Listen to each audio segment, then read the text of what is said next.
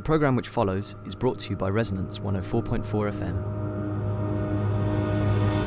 Hello and welcome to Out in South London with me, Rosie Wilby, on Resonance 104.4 FM. We opened there with a track by Boogaloo Stew, who's going to be one of our guests next week. That is his new album, Magic Soul. That track is called The Book of Love. Now, I was very lucky on Saturday night. I got to go and see the wonderful play, Beautiful Thing, and I have the director, Nikolai Forster, on the phone. Hi, Nikolai. Hi, Rosie. How are you?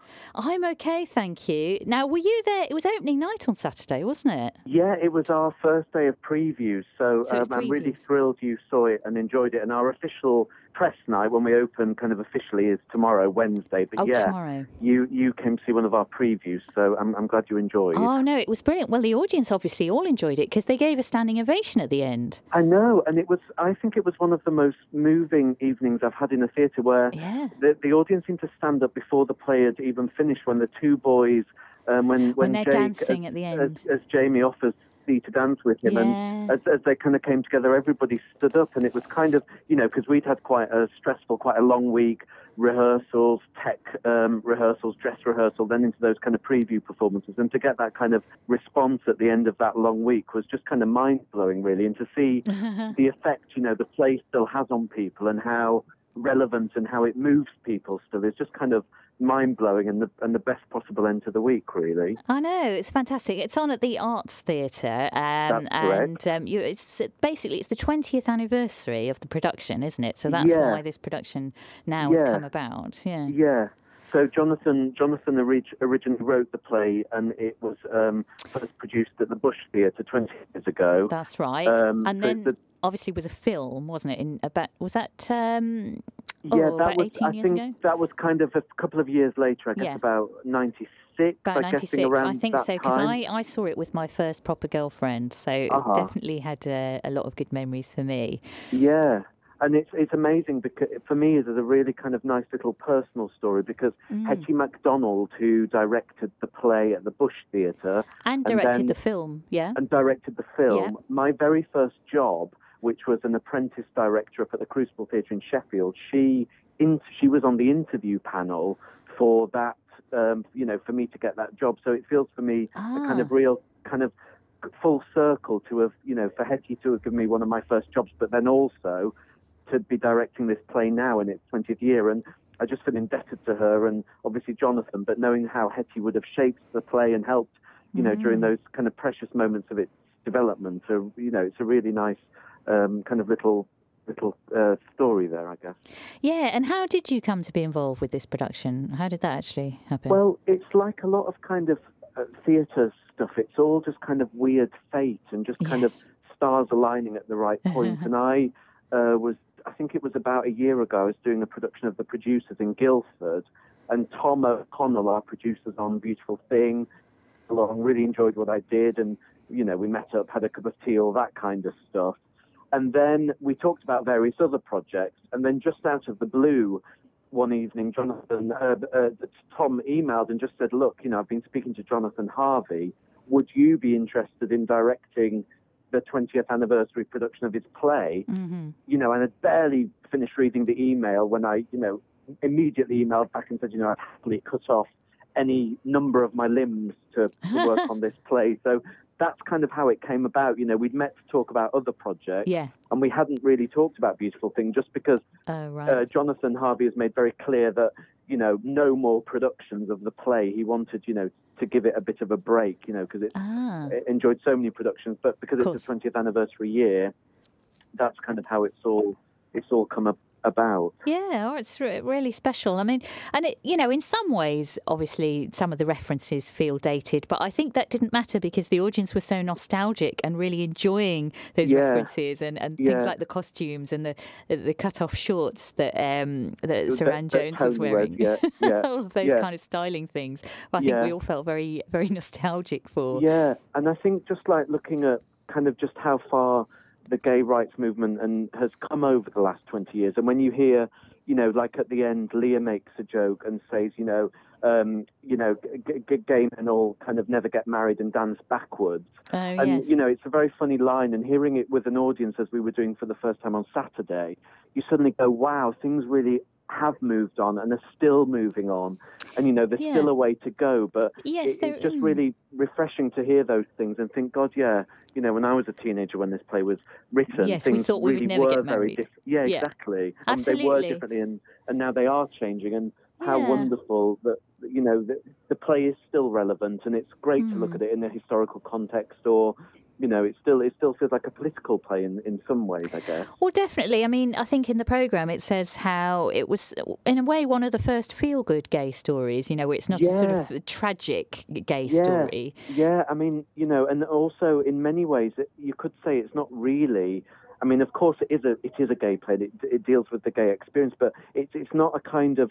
It's not making the fact that these two boys are gay the kind of central theme. It's about two people falling in love, and it just so happens in our play that it's two boys, but it's not some kind of normally even today when gay people are presented in soaps or in popular culture or literature, it still feels like that has to be the agenda, the fact that they're gay. And I think a play where it just so happens they're gay and they fall in love and it has a happy ending, and we believe they're going to move forward into the future, with optimism and joy and all that kind of stuff. I think that's really refreshing, and really, certainly in play terms, that hasn't really been matched since this play first, was launched 20 years ago. I mean, there's a lot of points, aren't there, about things like the education system and class. And I mean, it made me think in some ways, even though we have come forward so much, like you say, I think it would still be very difficult for two boys on that type of estate to come out, absolutely. Don't you think? And we've talked a lot about that in rehearsals, like Nancy,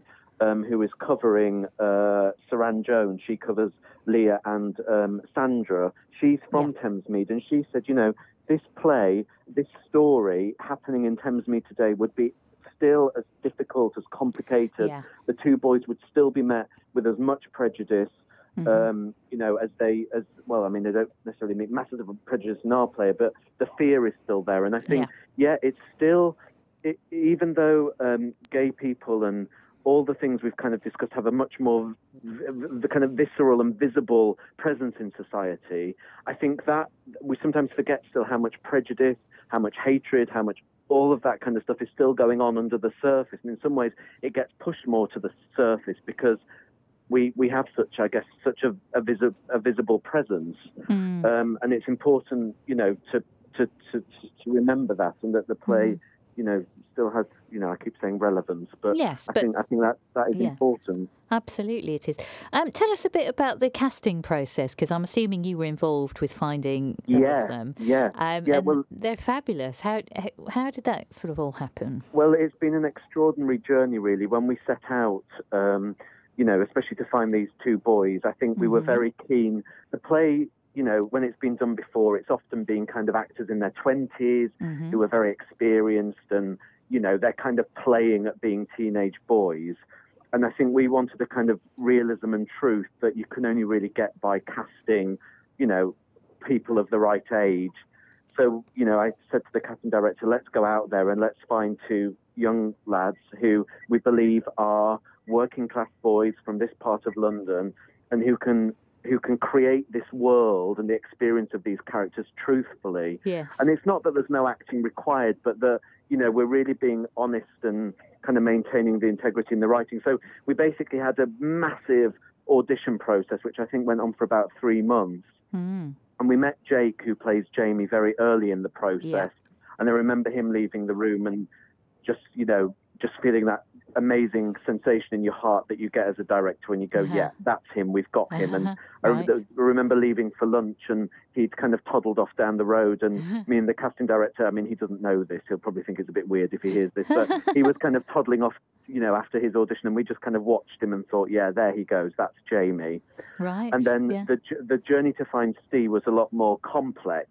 And it just so Danny happened, Boy, who plays Steve, actually, this is his debut, isn't it? His professional debut. This is his not only his Western theatre debut, not only his London play debut, but it's his debut as an actor. And obviously, as a director, it fills me with enormous pride to be able to give somebody so talented and, such a beautiful actor as you saw this opportunity. And I was actually working with Danny Boy in his drama school. We were doing Kiss of the Spider Woman. Oh, yeah. And it was all very complicated because Danny Boy's still officially in training, so he will be marked on Beautiful Thing. The assessors will come and watch the play and kind of grade him. Wow, well, I think he'll get a good grade. So it was great that the college was so generous in letting him audition for it. And then, amazing. We had a bit of complications at the beginning of rehearsals because he still had to go into classes and all that kind of stuff. But as I'm sure you agree, on Saturday it all kind of paid off nicely. So absolutely. And of course, Saran Jones plays Sandra, the wonderful mother. Yeah. Jamie's mum. Yeah. I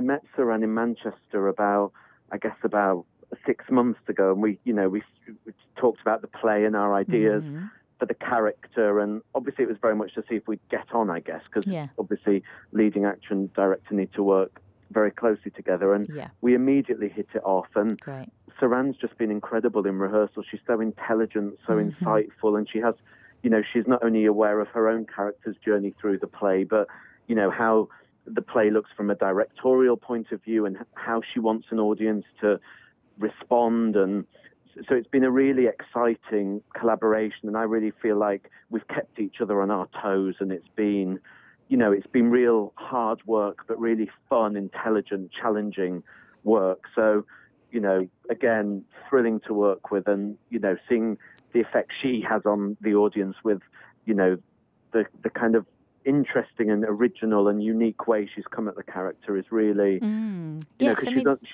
it's really interesting sort of seeing her different portrayal to when I saw the film. Of course, it's Linda Henry, isn't it?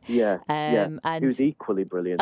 Amazing. And I wondered how someone else would interpret it, but it was, like you say, equally brilliant. And I think both actresses, both Linda Henry and Saran, why they're so fantastic in this role is that they're not afraid to confront who this woman is head on, warts and all. Do you know what I mean? Because there are some pretty distasteful things about her. The way she deals with her son, sometimes you could argue, isn't perhaps the best way of bringing up a child. But in Sandra's head, it's all for the good of her child, and she's fiercely protective over him. And I think, the way Saran, is so committed to the slightly less pleasant sides of Sandra's character, then it means the kind of payoff at the end is so richly deserved and so moving. I think, the coming out scene is it's heartbreaking to watch every night, and to work with the actors on and to see them develop and take risks, and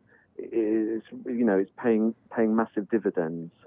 Well, it's a brilliant production, and I could talk to you for much longer to hear more about it, but I think people should just go and check it out, really. Are there tickets left for the rest of the London run? This week I'm really blown away to say we're more or less sold out. Oh, okay. It's fantastic. But we're running until the 25th of May at the Arts Theatre, and tickets are available. Always check the box office, whatever. Great. But yes, it's selling fast. So if you are listening and you want to come and see it, please get online or call the box office, because they are selling quickly. Brilliant. Okay, well, congratulations on a fabulous production. Thanks so much for talking to us, Nikolai. It's my pleasure. Thanks so much for your support, Rosie. Greatly appreciated. Thank you. All right, cheerio. Bye. Ta-ra, bye-bye.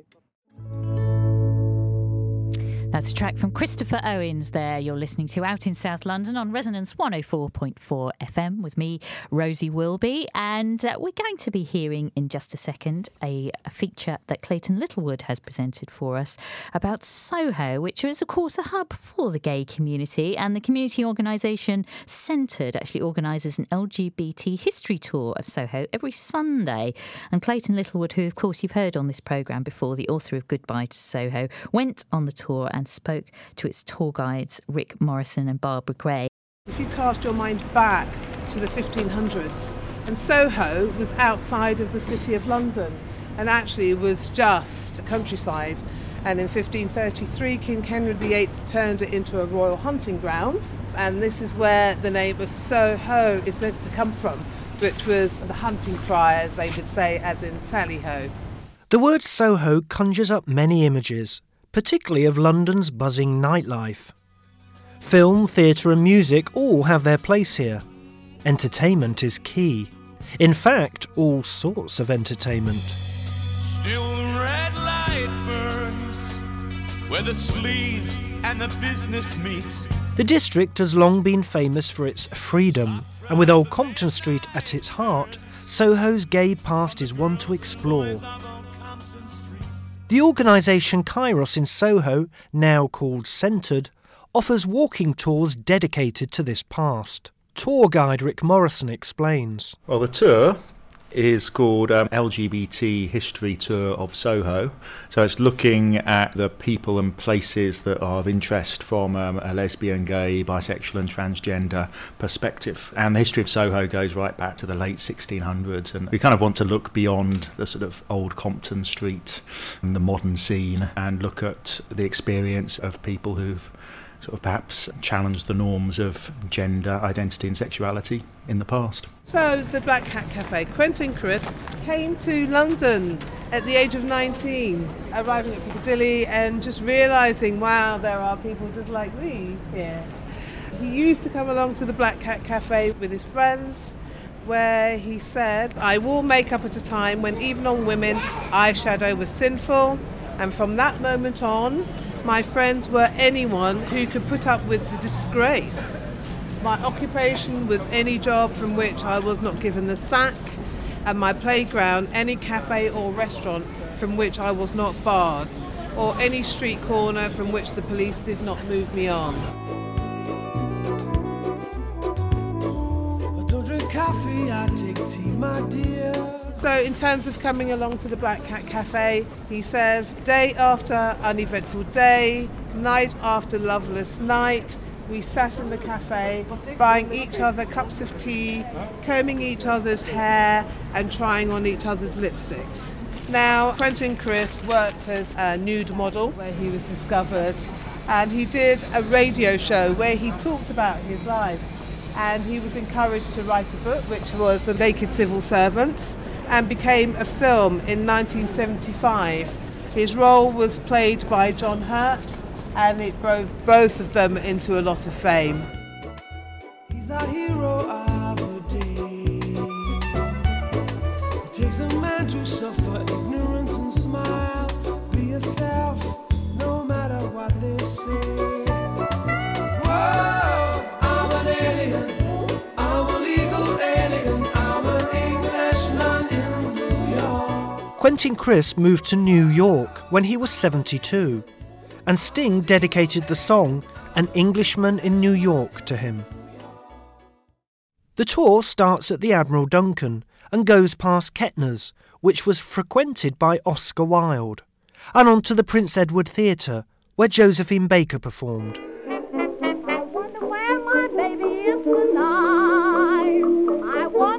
Rick Morrison again. The tour, I believe, started in 1997 when the organisation Kairos in Soho was relatively young, and it did mainly sort of focus on gay men.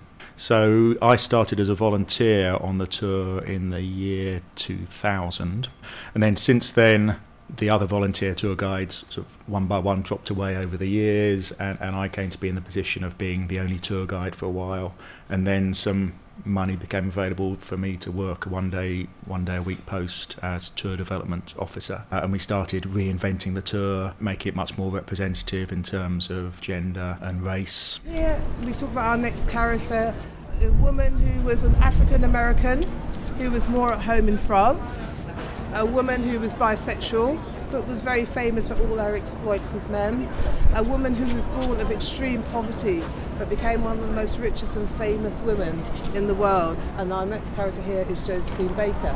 She had this famous dance which was called the banana dance, and she had very little on apart from this little string and bananas that went around her hip.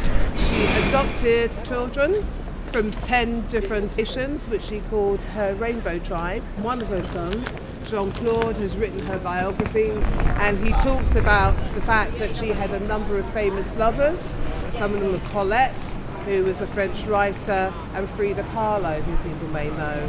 I wonder why my baby doesn't cry. If he comes back, I don't know what I do. I wonder, did he find somebody new? Rick Morrison again. And then 2 years ago, we advertised for some new volunteer tour guides, and we put them through a training programme that was accredited by the Institute of Tourist Guiding, so to make sure we were doing a professional job.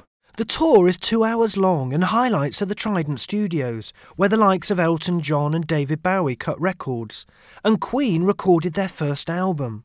On the south of Soho, we hear about Anne Lister, who lived in Yorkshire in the early 19th century. She recorded her lesbian adventures in a code in her diary.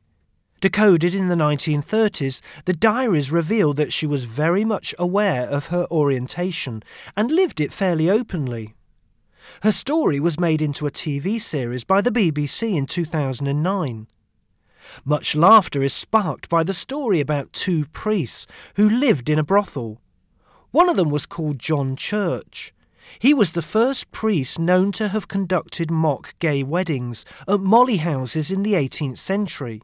These molly houses can be seen as the forerunners of gay bars. We know a lot about molly houses actually because of the sort of moral backlash against them, and they were raided from time to time. In 1725, so a few decades before John Church, an undercover investigator called Samuel Stevens went inside a molly house to see what he could see there. And he said, "I found between 40 and 50 men making love, as they called it.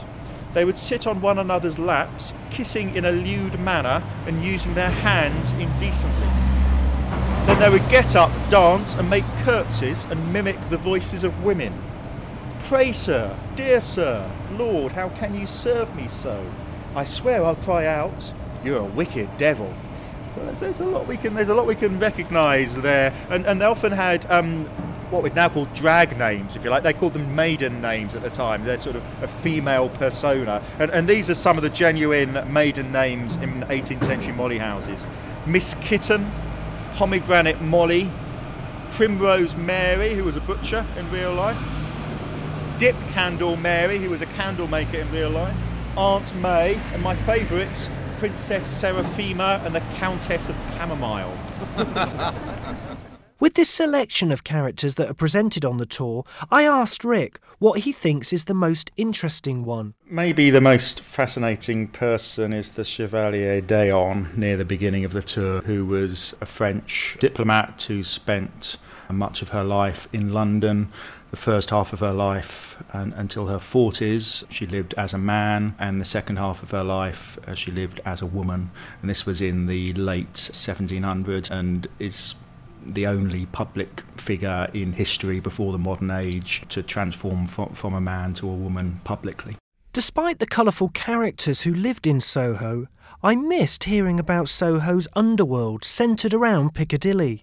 Piccadilly was the pick-up place for male prostitutes for more than 100 years. The Criterion, which is still there today, used to be a popular gay bar back in the 19th century. I asked Rick why this wasn't included. A lot of it is the time when we were revamping the tour. There was just so much, so we had to be very selective about what we included. We do allude to the early 20th century Piccadilly scene with the Lion's Corner House, and a little bit when we talk about Quentin Crisp. We wanted to get as wide a range as possible in, so we didn't want it to be so much a history of gay men's bars, really. I think we wanted to look more at history because I think that's less known, really. We wanted to open people's eyes to how long have been people who we can understand as LGBT in the Soho area for the whole history of Soho. Yeah, we didn't want to focus too much on the salacious, scandalous side of things. I guess that the motivation was to provide a kind of social activity that gave people a better perspective on their identities. Over the years, we've adapted it and improved it, and when we took on the new tour guides to train them 2 years ago, we completely rewrote the tour from scratch. One of the new tour guides is Barbara Gray, who led the first part of the tour I attended.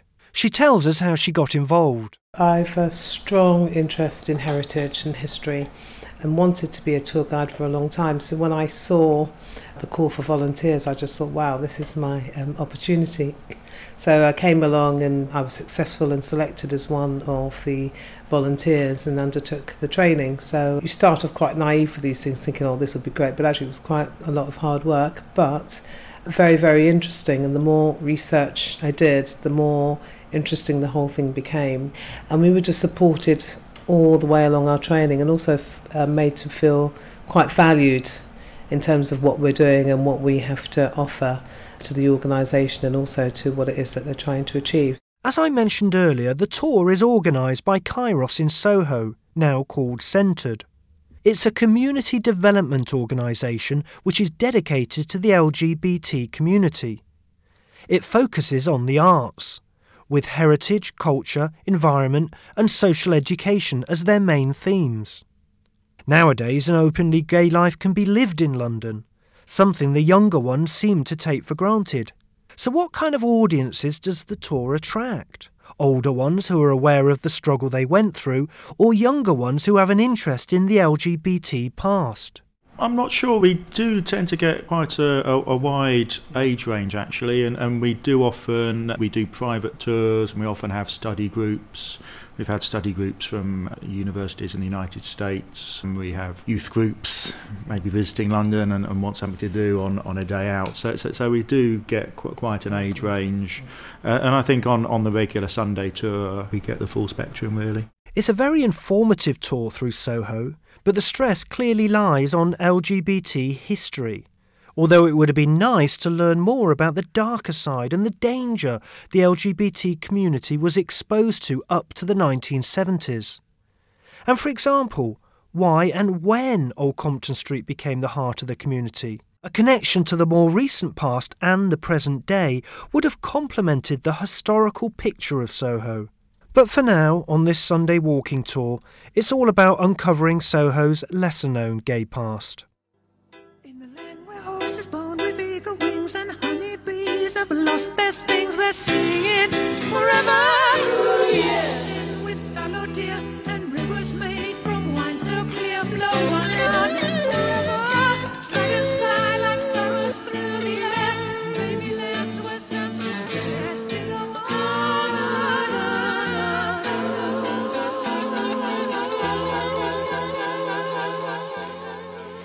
Well, that was our LGBT history tour of Soho feature by the wonderful Clayton Littlewood. His book, Goodbye to Soho, will be out as an audiobook next month, and you can find out more should you want to go on one of the LGBT history walks now that the weather is getting better. You can find out all about that at www.centred.org. Well, finally, I get a chance to talk to my live guests in the studio who've been waiting very patiently while we've been talking to people on the phone and playing out features of people walking around Soho. And I'm joined by Alana Avery from an organisation called On Road Media, who are basically addressing trans representation in the media by enlisting a series of champions, people like Jon Snow from Channel 4 News I've seen have been mentioned. Hi, Alana. Hi, Rosie. Because it was going to be a colleague of yours, Natalie, who was going to be with us. Yes. Can't be with us, but thank you for joining us. And you've also brought with you two people who've been working with you on a project called All About Trans. So we have Hel Gurney, performance poet, activist, writer. Hi, Hel. Hi. Great to see you. And also Jamie Pallas. Hi. Who you had an interesting project I was looking up earlier on about representation of trans male identity, the test shot. That's right. So there's all kinds of interesting things to find out about what you all do. But I'll start with you, Alana. Just tell us a bit about On Road Media and this project All About Trans. Well, On Road, we have different projects with different communities. We generally work with misrepresented, misunderstood communities. So the one particularly we have with the trans community, we've been working with them for about 2 years. So it started as Transmedia Action, and we work with closely with the trans community and media professionals to try and improve the portrayal and understanding of the trans community in the media. Mm-hmm. So at the moment we're in the middle of All About Trans, which is a really exciting project where we're delivering interactions between people in the media, journalists, presenters, mm-hmm. Editors, and young trans people. And it's sort of phase 2 of transmedia action, but it's we've seen some exciting outcomes from transmedia action. So we've started with these interactions that will take place from April to July, where we're bringing people together, and each one is tailored specifically to the media, to the person in the media. Okay. So if the journalist if the journalist has particular interests or hobbies, we're bringing them together with trans volunteers who may have similar interests. Yeah. And we're taking them on... You're going to things like exhibitions and cultural events. And sort of anything adventurous or an espresso around the corner from their work. Okay. So one idea, we're taking executives from BBC to the aquarium at some stage in April. So it can be anything from a helicopter ride, which we're sort of negotiating, to a dinner in their favourite restaurant. So we've got a few things lined up. We're delivering 20 altogether, but we have over a third of those confirmed at the moment. And have these started happening, or are these all? So they'll start from the end of April. Right. Got you. And we're working closely with BBC. It's a BBC supported project as well as Esme Fairbairn Foundation. Yeah. So we've worked closely with the BBC and Channel 4 for the last 2 years. And with these media professionals now, we're branching out and speaking to people in broadsheet newspapers, gossip magazines, tabloid newspapers, and comedians as well. Okay. And we have a really substantial, really fantastic pool of volunteers that we've worked with for a while. Great. And which comedians are you talking to? We're keeping names under the hat for the moment. We don't have Jon Snow, unfortunately, but we do have people I did in read Channel that 4. somewhere, or somebody, I think my partner who met Natalie, maybe said it came that up. Natalie had mentioned Jon Snow, or okay. We do have people from Channel 4 confirmed. Okay. But we're keeping the names quiet until the day of the interaction. Right. So, but they'll all be published on our website. But it's really about moving the media professional and about making connections that can lead to better portrayal and better understanding. A sort of a personal connection, which is always stronger than exactly sort of more dry kind of. Yeah, we're not about selling approach. Or lecturing or talking to somebody about terminology. It's really about getting them to meet somebody like Jamie or somebody like Hel and creating that space that's comfortable and exciting and interesting and can then lead to a natural connection, a human connection. Okay, so tell us a bit about how specifically Jamie and Hel have been involved. Jamie worked with us on phase 1, so he came to workshops that we ran in the BBC and Channel 4, which had a more of a formal slant. He's fantastic on social media and runs a brilliant blog called The Test Shot. But we ran workshops with different journalists in the BBC, and so we've seen outcomes such as the Trans Comedy Award, which is a scriptwriters award. And Claire Parker was involved exactly with that. And was that one of your events? So that was an idea that was developed at Trans Camp, actually, that happened in 2012. Okay. So she's flown ahead with that with the BBC Writers' Room. Yep. And Jamie helped us out on Trans Camp and during the workshops. And I think they're going to announce the winners at the end of May, actually. So there's over 300 scripts there, which is really exciting. Oh, wow. And Hel's just started with us, just assisting and working with us. So between the two of them, Jamie will actually be facilitating some of our upcoming interactions, so in an informal way. Yeah, okay. But, well, Jamie, tell us a bit about how the experience has been so far for you. I think it's been amazing. It's really great to see people who have kind of either little idea of what trans means or sort of cautious about discussing the issues come together in a kind of open forum, and they can sort of voice their concerns. They can kind of freely explain what they don't understand, and it's generally been a really good learning experience for the professionals who've come to the workshops, I'd say. Yeah. And tell us a bit about the test shot as well, because I had a quick look at it this afternoon. It looked really interesting. Yeah, so the test shot is an online visual project, which is basically a photography blog, and we take pictures of trans men, FTMs and masculine genderqueer people in their favourite outfits. And kind of just in their everyday lives around London, in their houses, and they answer a few questions about what their clothes mean to them. Great. So it's basically a different way of approaching the subject of being trans and a different way of approaching identity. Yeah. I think Open Barbers were on there. Yeah. Yeah. We're friends with Felix and Gray, who run Open Barbers. They've been on the show a while ago now. brilliant. So yes, and Hel, so you've only just got involved, but it's again from your website. It looked like you do a lot of interesting things: performance, writing, blogging. Yeah. How did you end up getting involved with this project? I've been a sort of a fan of trans media action for a while, since I encountered them at the Trans Community Conference.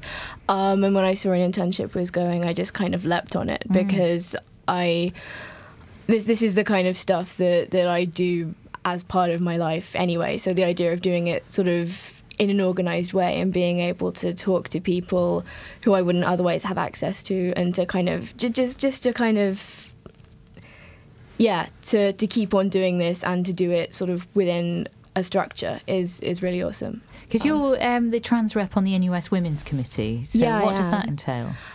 So I was elected by Trans Caucus 2 years ago. And are you still a student now then? I've just graduated. I've right. just finished my master's degree. Okay. And it's basically it's the role is kind of pretty much what you make of it, but it's included writing a briefing about tackling transphobia within feminism. Yes. Yes, I think we could have quite a discussion about that. Yes. And sort of basically making sure that trans people and trans issues are kind of understood within the context of gender politics. So one of the things I'm proudest of in my work with the Women's Campaign is sort of expanding the definition of who it actually covers. Okay. So previously there wasn't a definition of who could be a member of the campaign. And I've kind of made sure that it's open not just to people who are cis women, but to trans women, and specifically to people who might have more complicated gender identities but experience oppression as women, so genderqueer people like myself. Yep. Well, let's talk a bit about that thorny issue of the certain sort of hot debates there have been between some high-profile feminists and comments about the trans community. What are your feelings about that? There does seem to be this difficulty, doesn't there, really, where that there is a lot of conflict there, I think. Yeah, although I think that the dominant media narrative is actually one that's kind of quite outdated in a way. I mean, I think that the most high-profile feminists aren't necessarily the ones who speak sort of for what's actually going on in the grassroots at the moment. Most of the feminists I know are incredibly trans-positive, and I feel like the discourse that kind of has been happening recently of feminists versus transsexuals is actually really reductive and really disingenuous. Because the fight for gender equality and the fight for sort of trans equality, the fight for gay and bi equality, it's all fighting against the same system, kind of compulsory heterosexuality and patriarchy and stuff. And I think most feminist activists these days, certainly most of the ones that are in my circles, kind of understand that we're all on the same side. And I think that the debate around recent sort of high-profile feminist vilification of trans people has been really sort of misrepresentative of the wider feminist movement, I'd say. Yes, no, I think so. And tell us, I mean, it's interesting though, isn't it? I mean, you sort of say you're genderqueer. We've had Sian Lester on as well. But I think it's very difficult, isn't it, when our language is so binary? How do you navigate that?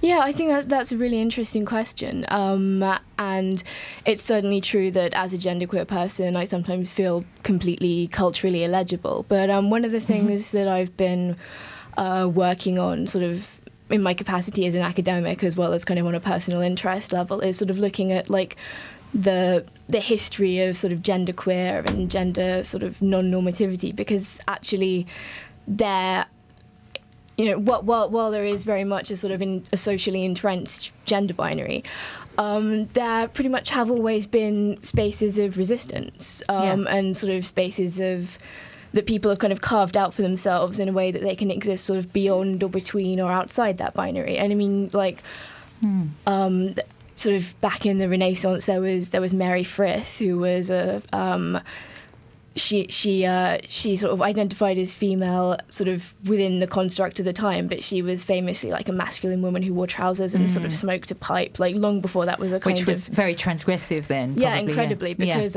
because like there were so many laws about what clothing you could wear. And I've been writing recently about sort of trans masculinity in the 19th century and the way that this has, until relatively recently, been sort of interpreted as lesbianism, but actually it's not just about sort of codifying sexual attraction to women through a masculine presentation. It's actually about a sort of a new gendered space that people are kind of creating for themselves. And I think just genderqueer people, or people who have characteristics which we would now describe as genderqueer, have been in existence for hundreds and hundreds and hundreds of years. Yes, right. And I'm going to be talking about this with slightly more academic rigour at an upcoming conference in Warwick. Oh, right. Is that something that the public can go to, or is it a private? Oh, yeah, it's open access. Okay. It's going to be streamed online, and people will be able to ask questions through the internet, hopefully. If you go to mindtheresearchgap.wordpress.com, then you can find details about it. And I'm also co-running a performance event in the evening showcasing genderqueer artists. Who's going to be on at that? Well, we'll have Sian Lester. Great. Fantastic. I will be doing some of my poetry. Kat Gupta will be doing performance art. And we have sort of a trans feminist band called Bad News Everyone. And this is part of another one of my side projects called The Cutlery Drawer, which is basically a kind of queer feminist fundraising label.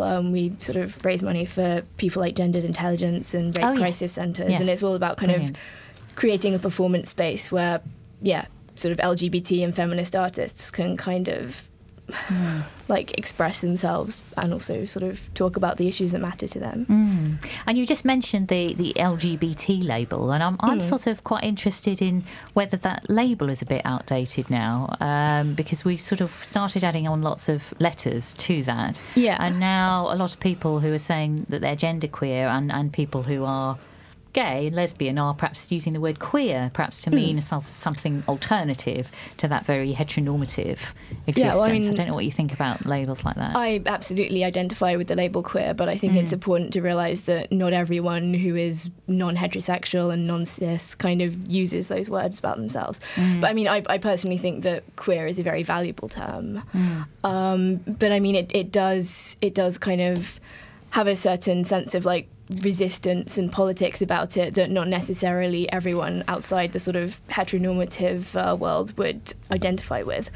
But I you mean because it has been used as an insult, or just and also there are some people who don't identify with queer politics for whatever reason, but also there are people who just don't want to reclaim something because it's been that hurtful to them, and I think that's fair enough. I mean, as a relatively young person, I've only encountered the word queer used as a slur at me once ever. Right. So for me it's always held this kind of very positive reclamatory kind of vibe. But I totally understand that for many other people it wouldn't. It's got much more loaded kind of painful memories. But then I think gay is probably used as more of an insulting word now by kids, isn't it? You know, I wonder if that will almost take on that painful significance in future. I've no idea. Well, I mean, that would be something very interesting to follow. I mean, when I've worked with primary schools before, I have picked kids up on using it, and it is very strange the way it kind of gets thrown around in this sort of scattergun kind of way, but they don't necessarily always understand what they're saying. But I mean, I think it definitely links into this kind of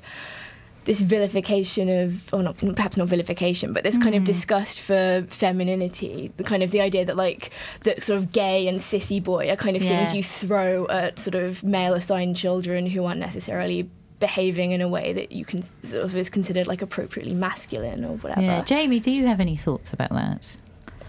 You look horrified that I've decided to turn to you and speak to you. Have you had sort of words like queer or gay used to, as an insult to you, or sissy or anything like that, or? Not really. For some reason, I think like the previously homophobia and like any kind of prejudice that I've experienced for being kind of gender transgressive has been kind of more subtle than that, I'd say. Okay. Yes. And is that is that in a way worse if it's more sort of under the surface? You can't quite pinpoint what someone has done. Yeah, I guess it just comes from years of getting messages about, being transgender or being queer that you kind of internalise, and then it takes a sort of psychological effect, which isn't as obvious as some kind of insult. No. Yes, and it's kind of harder to deal with. Hel, I was also interested as well. I mean, we have to wrap up in just a couple of minutes, but there are trans people that I've spoken to who I think do want to cling on to an idea of a binary, because I think it's been so difficult for them to traverse that very difficult kind of binary chasm over to the opposite gender. So I think for them it's quite difficult that people might choose to reject gender altogether. I don't know what you think about that. Well, I wouldn't say that I reject gender altogether, because I think it obviously it's something that exists in the world, and it's very hard to kind of say that, I am going to live a life completely uninfluenced by gender, because it's something that's so very culturally pervasive. Yeah. But I mean, I suppose I'd say to those people, someone else's gender identity never invalidates yours. You can feel entirely that you're a woman or that you're a man, but that doesn't mean that other people do. I suppose that's kind of simplistic, but yeah, everyone has a different understanding of themselves. Everyone experiences themselves in different ways.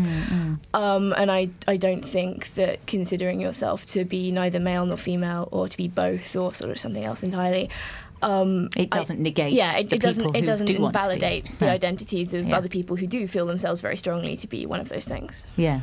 Yeah, Alana, in your sort of work, what have you come across in terms of labels, and what labels people feel comfortable with, or what labels are perhaps being held around as insults, etc.? What? I think there lies a sort of stereotype when it comes to trans community, which is often it's highlighted with different age groups or different diverse groups coming together and talking, and comes the realization, like you said, Hal, that each person is completely different and they have a unique experience and a different identity. So although in our work we're not about lecturing and talking about terminology that should or should not be used, but it is important to stress that people prefer to be referred to as with a certain pronoun, or if they're representing themselves as that person, then it's appreciated that way. And I think there can be in the media there can be a sort of a stigma around that, and an outlook that is based on a stereotype. So kind of combating that, it's about creating that space that you can have that discussion, to realise that each person is different and comes from a completely different background. And it's okay to ask. It's okay to say, how should I refer to you? I'm not quite sure what to say here. Is it okay? And there's nothing wrong with that as far as we've come across. I think about having to ask. There though, is, don't they? that really does exist. Yes. And it's difficult. It's you don't want to insult somebody. Of course not. No. But often making the assumption that they are one thing or the other, and it's a spectrum as well. I mean, we've had interesting sessions. I won't go into too much, but with gendered intelligence, where we're working with young people, young trans people, and it's about gender is quite fluid, from what we've learned. There's a spectrum. It's not binary. It's not necessarily male or female. It can be anywhere along that, and that's. I mean, we're learning a lot from the young generation. So it's quite interesting then to bring them together with somebody from an older generation who is cis or who is not trans, and to put that across, that I am this is what I am. So we're learning as well. It's well, I think we are all learning, aren't we? So thank you so much, all three of you, for coming on to Thanks a lot, South London. This programme was brought to you by Resonance 104.4 FM. Visit our website at resonancefm.com to hear our vast range of original 24/7 broadcasts. Resonance is a not-for-profit broadcast platform and relies on public support. If you like what you've heard, make a secure donation at resonancefm.com.